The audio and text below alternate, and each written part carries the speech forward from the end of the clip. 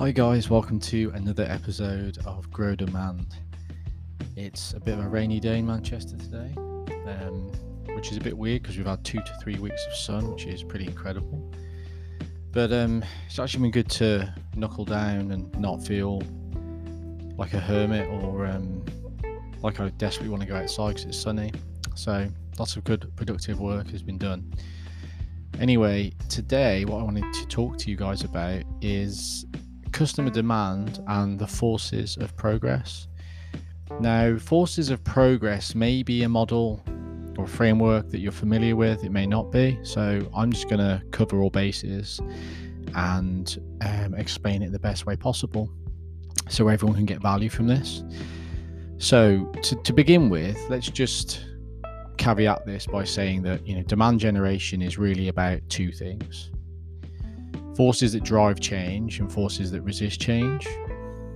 None of us wake up and decide one day to simply buy a product or a tech solution. It doesn't happen like that. It's a certain activation and influence that happens behind this. There are certain forces that really determine whether demand is created or whether it isn't. And it's these forces that are known as the forces of progress. So this model was introduced way back in 2012 by Bob Moesta and Chris Speak. If I pronounce those wrong, guys, I'm very sorry. And it was all about customer switching behavior and just trying to understand that. And then I know later on that this was very much extended into jobs theory, which was about how customers hire or fire solutions, which again, you may be familiar with. If you're not, then definitely read up on jobs theory. And kind of what sits underneath all of this is Kurt Lewin was a social psychologist who studied really how individuals and organizations change in response to their environment. And that's where this model comes from, these opposing forces that are constantly in play, whether they're in a current situation or potentially moving to a desired, a future place. But they're pushing for change. So these four forces are known as push and pull and anxiety and habit. And if you want to kind of imagine this as a visual, again, I talk about this, so again, feel free to go to my LinkedIn and have a look at some of my posts. There'll be one there around this. But what you want to imagine is an axis in the middle, and on the left you have no change at one end, and on the other end you have change or new behavior. Above that, two arrows going right. One of those arrows is the push of the struggle and the motivations of the person, and the pull of the desired outcome is the other arrow. And then underneath you've got existing habits and anxieties around choice and use, and those arrows are pointing to the left, so they're pointing towards no change to the left, whereas the above is pushing towards that new outcome, that new behavior.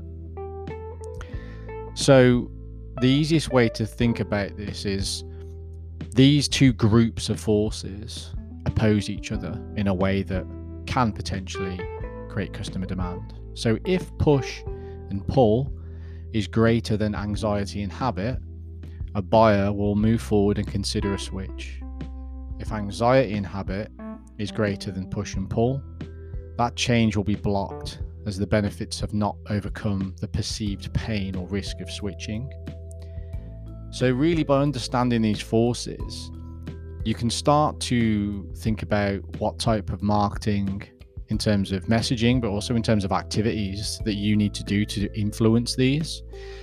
I think a lot of founders and marketers in general can really struggle with having a framework or really knowing what's important, especially in those early days. But I really feel as though if you think about these forces, you start to understand and unpick the psychology of what's happening. And once you understand these, you're really diving into what I think is really important in marketing, which is the psychology. So there's two things to kind of consider here as well. When it comes to customer acquisition, I think most of the time you want to focus on creating pull and reducing anxiety. And the reason for that is it's very difficult for you to change formed habits or push buyers away from an existing solution that's already delivering a strong outcome. There's absolutely no motivation for them to move away from something that's working very well and is convenient for them. So you often see, again, I'll see founders or tech businesses trying to solve this challenge, and you're not going to do it. If existing solutions are delivering strong outcomes, that's not the place to fish. When it comes to the customer retention side of things, your customer retention, you want to reduce that push and create more habits. So you want to make sure that you're delivering the best experience to customers, because you're going to reduce that, that tendency or that potential where you're creating that friction or that frustration for them to move away. And obviously, you want to create a solution that's not a flop either. That's pretty important. And then when it comes to habits, think about what kind of habits you can embed.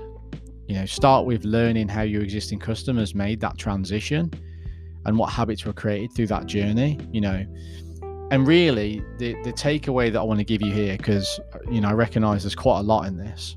So I do suggest that you do your reading around this.